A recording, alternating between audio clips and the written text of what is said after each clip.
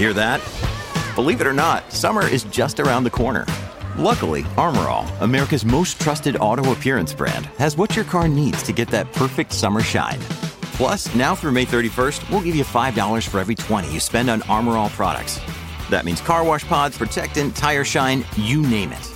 Find out how to get your $5 rebate at armorall.com. Armor All, less work, more clean. Terms apply. I maintain that everybody get down $2,000. Everybody get down $2,000. Everybody get down. I'm down 2.5, 5. Everybody get down 7.5, 6, 7, 8. This is not the typical sound of the Arizona Republic podcast studio.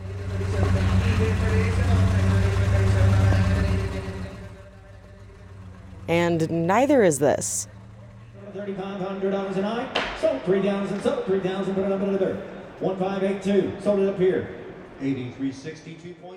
And that's because this is the Barrett-Jackson Auto Auction in Scottsdale.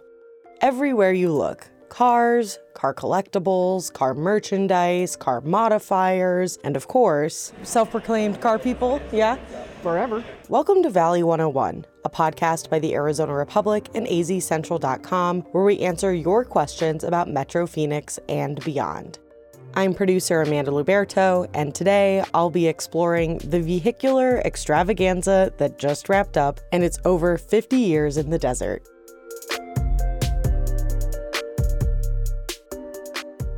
Before Barrett-Jackson was one of the Valley's biggest events of the year, it was a showcase between two car buffs. Tom Barrett and Russ Jackson met in the early 1960s. The Jackson family had just moved from Pontiac, Michigan, and the Barrett family from a suburb of Chicago. According to a post on the ClassicCars.com journal by Larry Edsall, Tom Barrett was looking to sell his 1933 Cadillac V16 town car. Russ Jackson saw the advertisement, and he came by to look at the car. He didn't end up buying it, but the two struck up a friendship connecting over old cars. In 1967, the two held a car show and parade in Scottsdale called Fiesta de los Autos Elegantes. The money that was raised from the showcase helped buy books for the community's library that was currently under construction. After that, the money went to Scottsdale's new art center. By 1971, the exhibition came to an end, and after visiting an auction in Indiana, the two friends decided to host one of their own. This marked the very first Barrett-Jackson car auction. Still held in Scottsdale, the event started with 75 cars from their own collections, in addition to 75 more from other collectors. Famously, the first auction centered on two cars from Barrett's collection, a pair of Mercedes-Benz 770 Phaetons, built for the Third Reich and all of its leaders. This drew a lot of attention, as you can imagine, and the auction was televised on CBS, drawing a national interest for years to come. As the show grew, it moved to its current home of Westworld in Scottsdale. The multi-purpose space is used for the auction, horse shows, and other large-scale events. And this year, Westworld hosted over 1,800 cars at the Barrett-Jackson auction. Now, I don't know how many cars your garage fits, but that's a touch more than mine can. So I went to find someone selling one of these 1,800 plus cars. Is this your car that you're selling here? Yeah, this row here. This one? The row? What's on the auction block, and how much can you expect to go home with if you sell one? And that's when I found John Goins. He's selling just a few items this year. A 17 Super Snake, a 17 Bentley Mulsanne, an 06 Rolls Royce that belonged to Dean Martin, and an 07 Ferrari 430, a 69 Camaro Custom, a 94 Shelby Mustang with 52 miles on it, and a 69 Custom Camaro. In total, he was selling 9 cars this year. As he told me, this is not his first rodeo. John has been in custom car sales for 40 years. He works as an inventory manager with Marshall Goldman Motor Sales in Cleveland, Ohio. They specialize in exotic and luxury pre-owned vehicles. And with all of the cars he brought, he came to Scottsdale looking to make a pretty penny. If you add up all 9 of them, should be $1.4 million. This is John's 12th year at Barrett-Jackson. He told me that they skipped last year because of COVID, stating that it just wasn't worth making the trip and expenses and transportation, but that they were excited to be back. As people poked around his cherry red sports car that we were all standing in front of, I asked him about years past. He said that the most expensive sale was back in 2015 when a 918 Porsche went for $1.6 million. Not too shabby. I asked if he ever sold something, hoping it would have gone for a little more than the highest bidder was willing to offer. Of course, but you know what? That's why you don't bring 1 or 2 cars. You bring a dozen. And at the end of the day, you throw everything in a pot. Did you make money or not? But what if you don't have a dozen cars, but you're interested in selling something you think has value anyway? His advice is to sell now because the market, in his words, is on fire. And when you're looking to add a few more cars to the arsenal, John implies that you don't have to be a millionaire to get started. You could get into the car hobby for 30 grand. Visit all your local car shows, your local cruise-ins. There's always a car for sale. But start with 20 grand. How did you start? I started with $1,500 in 1986. By the end of summer, I got a letter from the state of Ohio saying 1 more car, I needed a dealer's license. I did 9 cars in 12 weeks. How old were you? I was 17. Quite the entrepreneur. When I asked John who he thought might be most likely to buy the car we were all looking at, he pointed right at Christian Flory. Now, it was Christian's first year at the Barrett-Jackson auction. He's from the Dallas area, but he's been interested in cars for a long time. He specifies European cars because he's originally European himself. What we're standing in front of is a 2007 Ferrari 430 in bright red. To the untrained eye like myself, it sort of looks like a human-sized Hot Wheel. Or similar to Cameron's dad's car in Ferris Bueller's Day Off. Though people around me were pretty quick to correct me that Cameron's dad drove a Ferrari 250 GT, but you get the idea.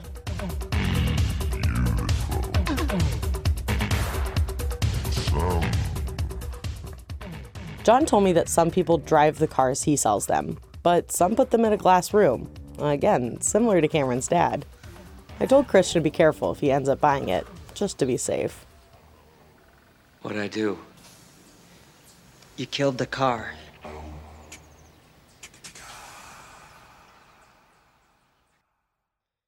While it was Christian's first year looking to buy a car at the Barrett-Jackson auction, for some people, they've been doing this a while. Like Diane Kuntz, who I saw with her husband circling a Nassau Blue 1965 Corvette Stingray. It's a convertible with white leather interior, a teak wood steering wheel, and it's grabbing their attention. We met back in 1973. We both had Corvettes. 1973, and we've been restoring cars, mainly Corvettes. Chevelles, Camaros, we're just, Chevy people. Since then, and the only reason we walked this car is we are redoing a car almost identical. It's not quite. So it'll be interesting to see what it goes for. They're car restoration people, and cars bonded them together. As she tells me about the car, Diane fact-checks herself with her husband on the other side of the car. Well, the 396 was the first year, right, Walt? First year of this motor made, so which makes the car rare. This is a teakwood wheel right here, which makes it unique. No AC. 425 horsepower, side pipes, real cool. I don't know if these, he can tell you. Walter, these are original knockoffs or not? He can tell you. No, these are reproduction knockoffs. I will tell you the original ones go for, now we're talking about this wheel right here, right? Go for probably around $5,000 a piece. She clarifies that she's not talking about the tires, just the wheels. Suddenly, I feel like I won't complain about the price of replacing a tire in the middle of a hot Arizona summer after that. Diane and Walter are members of the National Corvette Restorers Society, or NCRS. They get their cars certified, and even though they could be considered collectibles, they like to drive them around. When the weather is appropriate, we'll drive it every weekend, and put miles on it. That's a good thing. You got to keep them running, We're big NCRS members. We take our cars and get them certified. That means that they're original cars, original to the motor and all the detailing of the car. And, some people like the modifieds, which is great, but we're original people. Getting the Corvette certified makes it worth more money to a collector when they eventually want to sell it. They live in St. Louis, but Diane has been coming for 20, maybe 25 years, she says. They've bought cars at the Barrett-Jackson auction before, and when I asked what the most they've spent on a car here... Oh my gosh, you can't say that. Her advice to first-time buyers is to really do your research and to talk with the owners. Looking at the fine details and getting a better sense of the car as a whole can be a real difference maker.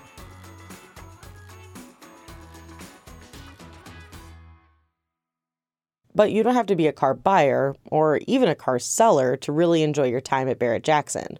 Many of the car companies have newer cars at the auction just to showcase, to show people new innovations and how their car can stand out in the new year.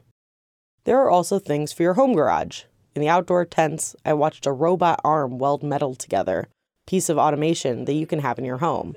Back inside, the collectibles auction was happening. Metal signs of all sizes, gas pump globes, vintage fuel signs, auto clocks, and other mementos of motor car history are called automobilia. Yes, that's automobile and memorabilia combined. And it can sell for a lot. 12 or 13, Dan. 12's a Dan. You're going to be 13, Shane. 13. 13. I'm going to get down 13. I'm going to get down 13. I'm going to get down 14. Real close. 14. So 1,300. I sat with Mark Green and his friend Pat to watch a little bit of the automobilia auction. How long have you guys been sitting here? I don't know how long you've been sitting here. A couple hours. 2 hours? About 2 hours. If you're looking for something more than a sign, but a car isn't your thing, Barrett-Jackson also has other motor vehicles available to view. Things like motorcycles and... So we have the Bell 505, which is a short, light, single aircraft. So our very powerful aircraft that we are selling. When Mary Madeline Comey says a short, light, single aircraft, what she's talking about is a helicopter. So we can think of the 505 as a workhorse aircraft that can be used for utility. It can be used for corporate use. A lot of our customers like to use it on getting from A to B, whether it's business or travel or whatever they need. Mary Madeline is a sales representative for Bell, which is a company out of Texas. She says the helicopters can be used for personal or company use. With all of these high-end products and people visiting from all over the world, what is the result for the city of Scottsdale? In a virtual press conference, son of Russ Jackson and the current CEO of the company, Craig Jackson, touched on the connection between the auction and the city. Ever since we moved to Scottsdale, Herb Drinkwater first proclaimed it Barrett-Jackson Week. The mayor of Scottsdale just proclaimed it Barrett-Jackson Month. And I'm very honored by that. We are one of the largest economic impacts to the city of Scottsdale because most of the gate isn't local. Now think of that. It's phenomenal. It's phenomenal. And according to Scottsdale's tourism development manager, Steve Gigelma, he's correct. In a phone call, Steve told me that the auction essentially makes the month of January for the city. In the last economic report back in 2016, Barrett-Jackson had a direct fiscal impact of $1.5 million. And that's just in primary revenues. In secondary revenues, Steve told me the impact is closer to $2.3 million. The event spends over $300,000 in advertising and can be counted to fill 4,000 to 5,000 hotel rooms each year, according to Steve. Now they're just starting to understand the impact of Airbnbs and other short-term rental properties, but he assures me that the financial influence from Barrett-Jackson on Scottsdale allows them to extend their spring season into January. Craig Jackson agrees that this relationship is symbiotic. Hotels are full, Airbnbs are full, and the restaurateurs, and that's what really helps our community and everybody coming in and having fun. That's what everybody wants to get back to, and we want to do it in a safe manner. In response to the most recent rise in COVID-19 cases, the auction capped the amount of tickets sold for each day. They did not mandate masks nor require proof of vaccination. When asked what his favorite memory was with his parents in the early days of Barrett-Jackson, Craig shared a story about restoring a Delahaye. It came in literally a container from Europe, disassembled. For any of those, you know how a classic car is built with the wood frame. Somebody tore it apart and didn't know how to put it back together. So it came as a bare frame, engine disassembled, transmission, all the wood out of the car and the skins just laying there. And I'm like, what did you buy? And he goes, I know you have the talent to put it together. And I built it. It won 100 points at the Grand Classic, took it on the full show circuit. And then it sat there for a few years. And I'm like, what am I going to do with it now? I decided to sell it. And it brought $900,000 our first year here at Westworld, which was a phenomenal point in my history.